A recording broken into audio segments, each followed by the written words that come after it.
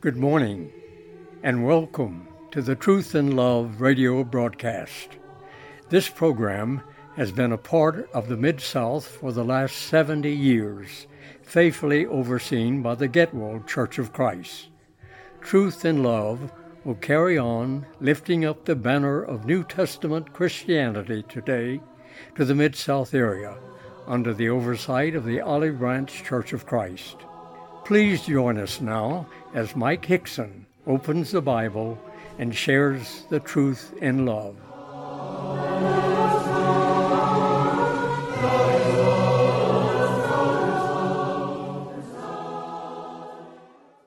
We receive a wide range of information on a daily basis via the internet, television, radio, the printed page. Obviously, some information that we receive is much more critical than other. If, for example, a tornado were bearing down on our city, well, we would want to know that. That would be a message that we would gladly listen to. Well, by the same token, there's some things spiritually speaking that we ought to consider, and in reality, there are some things that we need to hear so that we might make preparation for eternity. In our lesson today, we want to talk about the message that everyone needs to hear. I'd invite you to turn with me to Romans chapter 6 at verse 23. Paul writes in that context, "The wages of sin is death. The gift of God is eternal life in Christ Jesus." In our study today, we want to begin by talking about the danger of living in sin. The second thing that we're going to discuss has to do with deliverance from living in sin. So let's just begin by talking for a moment or two about the danger of living in sin.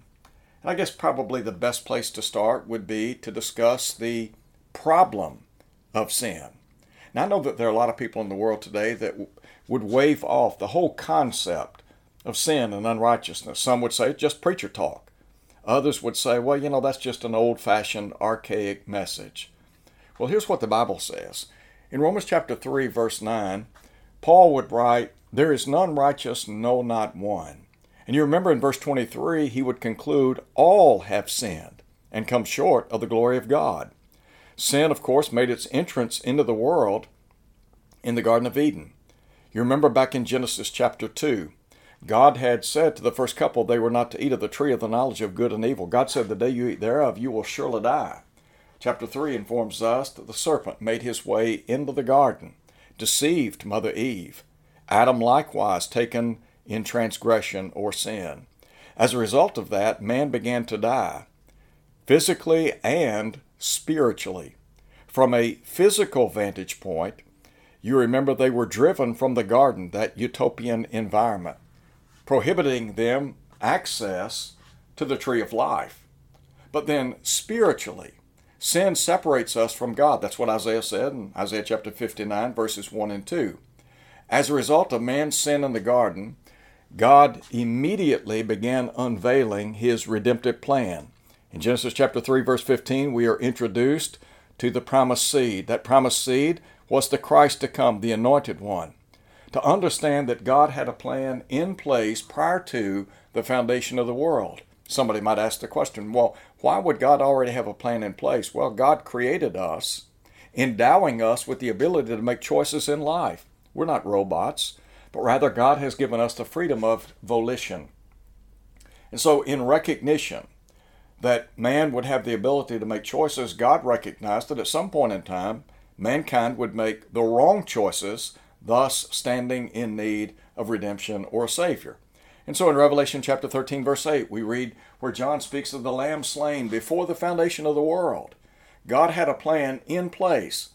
When Adam and Eve sinned in the Garden of Eden, immediately God began unveiling that redemptive plan. You remember in Genesis chapter 12, the Bible tells us that God called on a man by the name of Abraham, who became the father of the Hebrew nation.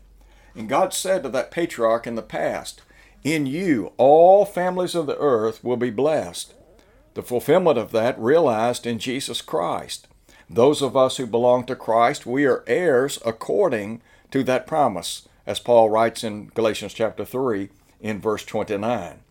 So what about The problem of sin. Well, it's a universal problem, but then I would also submit to you, it is an undeniable problem. There's no way that any of us can say we haven't seen the devastation caused by sin. All you have to do is look around in the world in which we live. The wars, the strife, the envy, hatred, racism, the prejudices of life. Add to that covetousness, murder, adultery. The list could go on and on. The bottom line is, when we look around in the world in which we live, we are standing face to face with the problem of sin.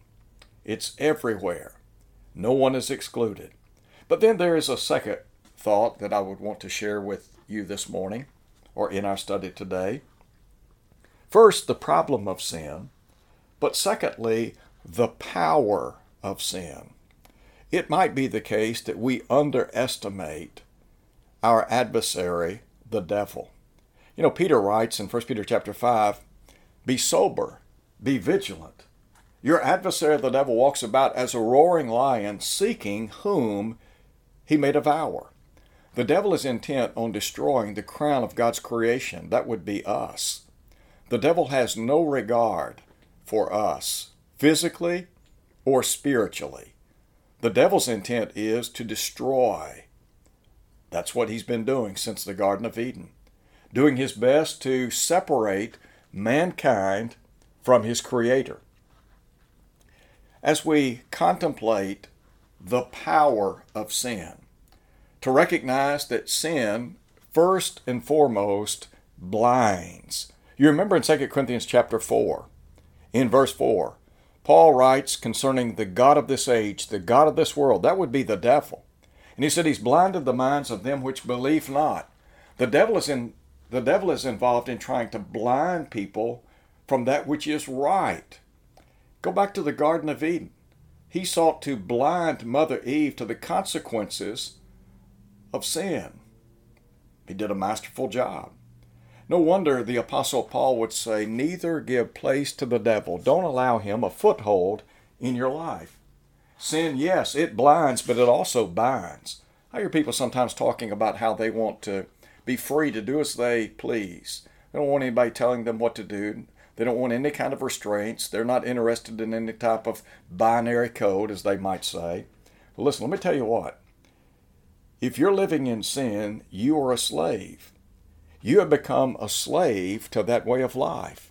There are people in our world, there are people in our city that are struggling with addictions. That might be alcohol, some type of chemical substance, prescription drugs, sex. I mean, there are a lot of things that people are addicted to. Well, the master behind all of that is the devil. And what the devil understands is that that will enslave people to that type of sin. When people get up in the morning and the first thing they're thinking about is a drink of alcohol, they're a slave of sin. They're a slave to alcohol. Same thing's true with some type of chemical substance. Got to have that first fixed. Look, the Bible says in 2 Timothy chapter 2 that the devil takes people captive to do his will. Sin imprisons people. It binds people. In John chapter 8 at verse 34, Jesus said to the people of his day that those who commit sin are literally the bondservants of sin. They have become a slave to that lifestyle. Sin has the ability to imprison us. And there are times when people ask the question, is there any way that I can be set free to enjoy liberation? Well, that's I think a provoking question. One that we're going to talk about in just a moment or two. But again, the idea is that sin, number one, it blinds. Number two, it binds. And then number three, sin has the ability to belittle. How many people do you think in our world today are ashamed of how they're living? In other words, they realize their lifestyle is unbecoming to society. There are people that engage in behavior that when it's all said and done, quite frankly, is just foolish. Back in the book of Proverbs, Solomon, renowned for his wisdom, wrote many years ago, "The way of the transgressor is hard." If you look at Jesus hanging on Calvary's cross, you remember there were two thieves or malefactors crucified with him. Luke said in chapter 23, verse 33, one on either side. Why do you think those men were experiencing capital punishment for crimes they had committed? Look, don't you know that those men realized, at least one of them realized, that he was being punished for the deeds that he had committed?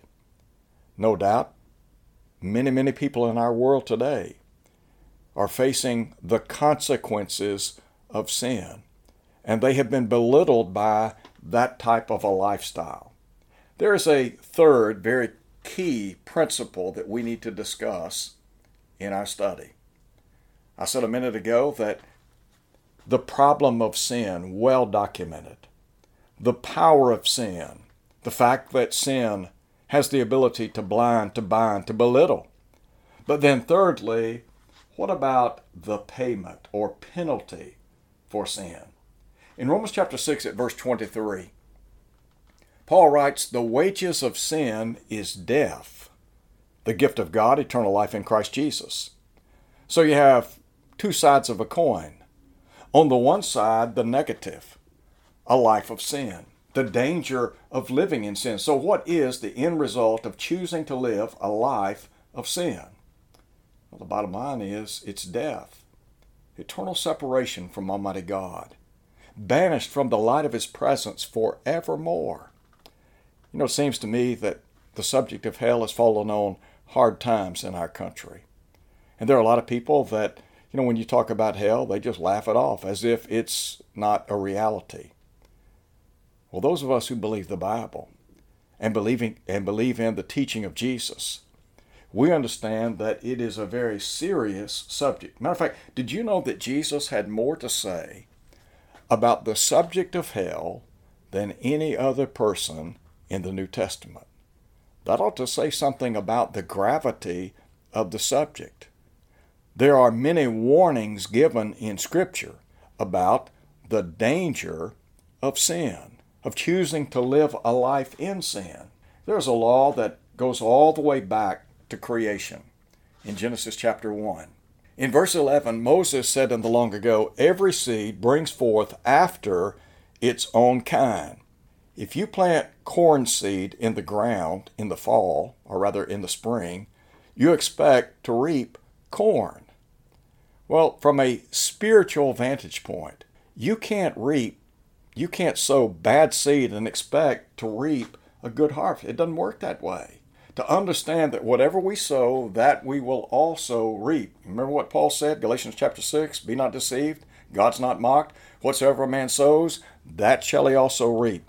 He who sows to the flesh shall of the flesh reap corruption. He who sows to the Spirit shall of the Spirit reap life everlasting." To understand the penalty, as has been said so many times before, there is a payday someday. Fridays are special in the lives of many people. Why? Because it's payday. People work all week and they look forward to that paycheck. Listen, you don't want this kind of pay. You do not want to be separated from Almighty God, to be cast, as John said, into the lake of fire, a lake that is burning with fire and brimstone. You remember Jesus said, "Cast the unprofitable servant into outer darkness. There will be weeping and gnashing of teeth." Some of us have experienced pain in days gone by. And there are times in life when the pain can be so excruciating that it causes us to literally grit and grind our teeth. Well, that's kind of the picture that we have here. To understand that hell is a reality. But listen, make no mistake about it, hell was not created for you nor for me. No, Jesus said in Matthew chapter 25, verse 41, "To those on the left hand, He will say, 'Depart from me, ye cursed, into everlasting fire, prepared for the devil and his angels.'"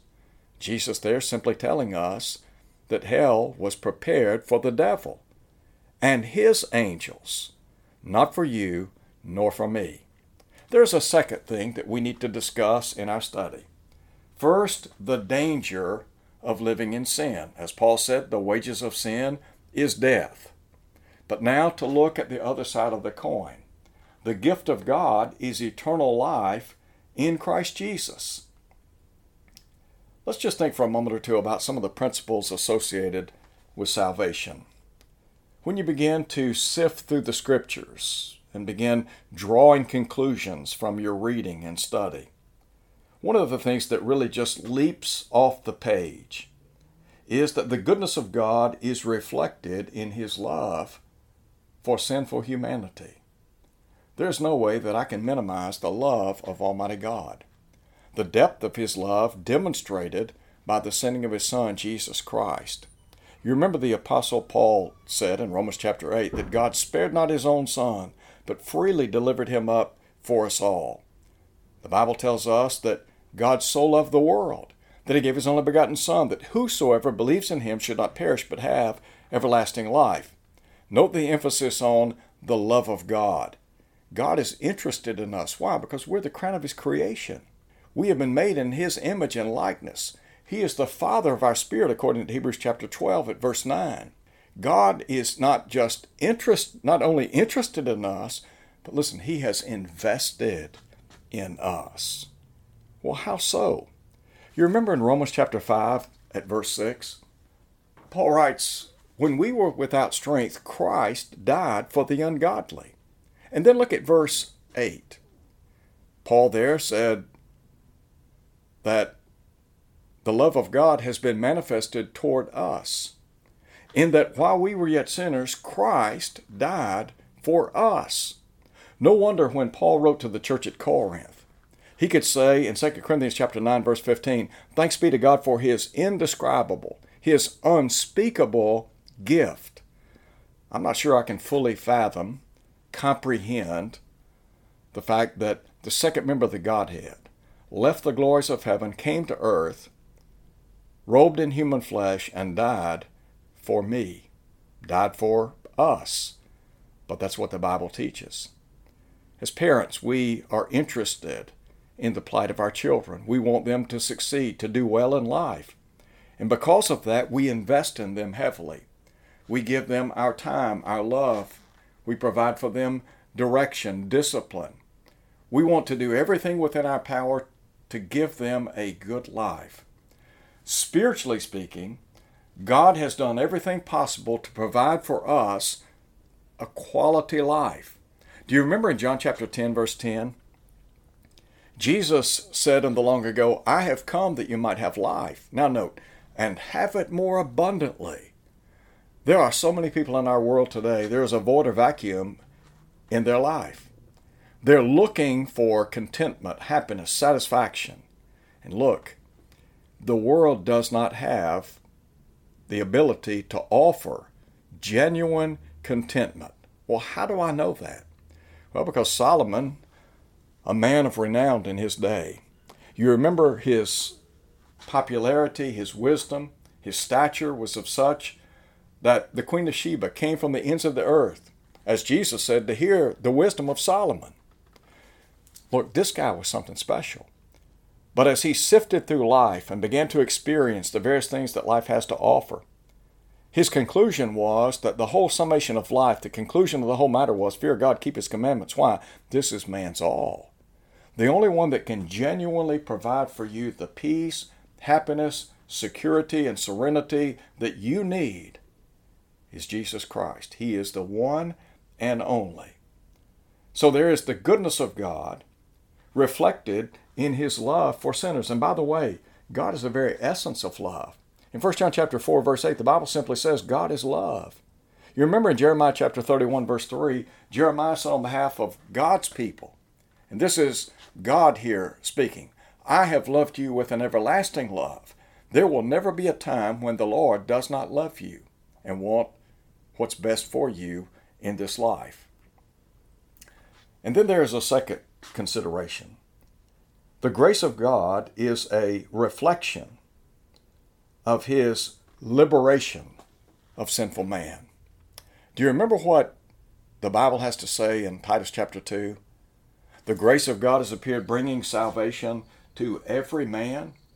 I said a minute ago that those who live in sin, that they are literally taken captive by the devil to do his will. They're in prison. They are a slave of that way of life. You remember in Romans chapter 6, verse 17, Paul said, "But God be thanked, that though you were the servants of sin, you obeyed from the heart that form of doctrine being delivered to you, or having been delivered to you, and been made free from sin, you became the servants or slaves of righteousness." So there's the concept, freedom from a life of sin. Well, who has the ability to set you free? Only one person, and the only one that I know of is Jesus. In John chapter 8, Jesus said in verse 32, "You shall know the truth shall make you free." In verse 36, Jesus would go on to say, "If the Son makes you free, you are free indeed." There is freedom in Christ Jesus. Now listen, we're talking about a voluntary army. To become a child of God, that's up to the individual. We all make choices in life. Remember Joshua in the long ago said, "Choose you this day whom you'll serve." Now he cast his lot with the Lord. But you have to make the decision as to whether or not you're going to act upon the goodness and graciousness of a loving God. In Ephesians chapter 2 at verse 4, Paul said, but talking about again the provisions of Almighty God, "But God, who is rich in mercy, for the great love wherewith he loved us, even when we were dead in sin, made us alive together with Christ." He said, "By grace you're saved." So to understand something about the marvelous, matchless grace of Almighty God, and that liberation is enjoyed by those who turn to Him. Jesus said, as recorded by Matthew in chapter 11, verse 28, "Come unto me, all you that labor and are heavy laden," the promise being, I'll give you rest. From what? Sin, unrighteousness. Now, here's what we need to talk about for a moment or two. First, the principles of salvation, but secondly, the prerequisites to salvation. Are you saying then that there's something that I must do to become a child of God, to enjoy His blessings? Well, you remember, for example, in Acts chapter 2, Pentecost Day, the gospel being preached for the very first time. And you remember, the Bible tells us that those who heard that word on that occasion, they were pricked in the heart. And they cried out unto Peter and the rest of the apostles, and they asked this question, "Men and brethren, what shall we do?" So there is God's side of the redemptive plan. We can't contribute to that. The finished work of Christ on Calvary's cross, wouldn't deny that a bit. But in order for us to enjoy the provisions or blessings of salvation, then there are some things that we have to do. Number one, I would submit to you that when it comes to God's marvelous plan of redemption, first and foremost, we have to have a Bible. Now somebody might ask the question, what's so important about the Bible? Well, you remember Paul said in 2 Timothy chapter 3, verse 16, "All Scripture is given by inspiration of God and is profitable." God has given us His Word because He intends to profit us, to bless us. There are a lot of folks in the world today, they have the idea that the Bible's meant to hinder them from living the lifestyle that they so choose. Well, the Bible's not intended to hinder us or to hurt us, but rather it is intended to help us. Peter said in the long ago that God's given unto us all things that pertain to life and godliness in 2 Peter chapter 1, beginning in verse 3. Now, Paul said in Romans chapter 1, verse 16, that the gospel is God's power unto salvation. The Hebrew writer acknowledges in Hebrews 4, verse 12, that the Word of God is living and active, sharper than any two-edged sword. The Word of God has the ability to pierce the heart, to convict, to bring about a changed state in the lives of people. Now, we walk by faith. That's what Paul said, 2 Corinthians chapter 5, verse 7. We walk by faith, not by sight. But here's the question. How does faith come? Oh, faith comes by hearing by the Word of God, Romans 10:17. Now, I can know that there is a God by looking at creation. All I have to do is step outside my home, look around, and I see evidence everywhere for God. The home that you're living in. Somebody took the time to design that home and then build it. Well, here's what the Hebrew writer said in chapter 3, verse 4. Every house is built by some man. He that built all things is God. David in the long ago said, the heavens declare the glory of God, the firmament shows his handiwork. Creation is evidence for God, but I can't know the mind of God and the will of God separate and apart from revelation. For example, in 1 Timothy chapter 2 at verse 4, Paul said that God would have all men to be saved, now listen to him, and come to the knowledge of the truth. So what's so important about truth? You can't separate salvation from Scripture or salvation from truth. Here's what Jesus said. You shall know the truth shall make you free. John 8 verse 32. I take the truth of Almighty God. I come to an understanding of what God would have me to do to enjoy His rich blessings and provisions. So I become a person of faith, my belief in Christ. And based upon my faith in Christ, I want to demonstrate an obedient faith. So I repent of my sins. You know, Paul in Acts chapter 17, while in Athens, said to those people, the times of ignorance God winked at, but now commands all men everywhere to repent. Repentance, a change of mind, followed by a change in actions. So we believe in the Lord Jesus Christ, we repent of our sins, confess His name, and then we are buried in a watery grave of baptism. So what's so important about baptism? Well, we go back to Acts chapter 2, the day that the church began. When those people were asked, that is when the apostles were asked, men and brethren, what shall we do? Here's exactly what Peter said. He said you need to repent and be baptized in the name of Jesus Christ for the remission of sins. When we're baptized into Christ, we enjoy liberation from sin. Our sins are washed away, Acts 22:16. Matter of fact, Jesus said in Mark 16:16, he that believes and is baptized shall be saved.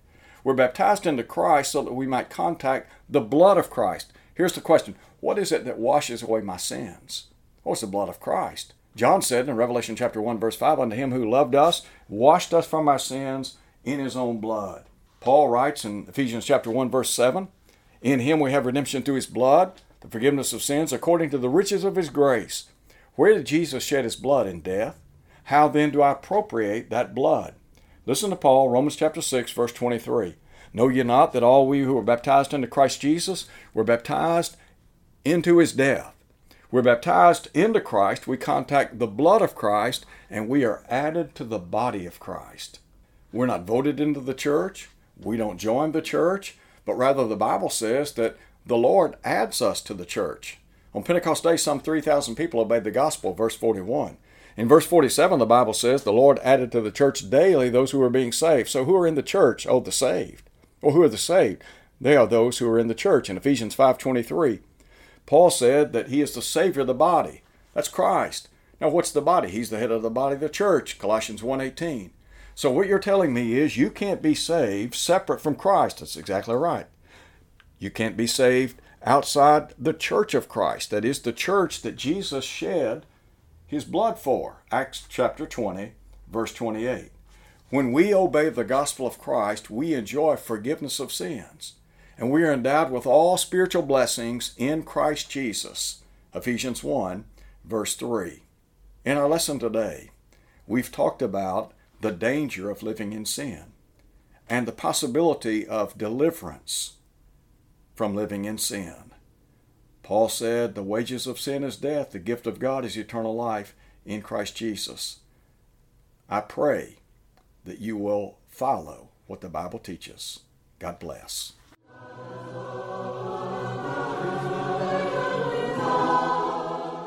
Thank you for listening today. We would love to have you visit with us at the Olive Branch Church of Christ, located at 9100 East Sandridge Road, Olive Branch, Mississippi 38654. We meet for Sunday Bible study at 9 a.m. Worship is at 10 a.m. Sunday afternoon study is at 1 p.m. Tuesday morning class, Bible class, is at 10 a.m. Wednesday evening Bible class at 7 p.m. Please visit our website, www.olivebranchchurchofchrist.org.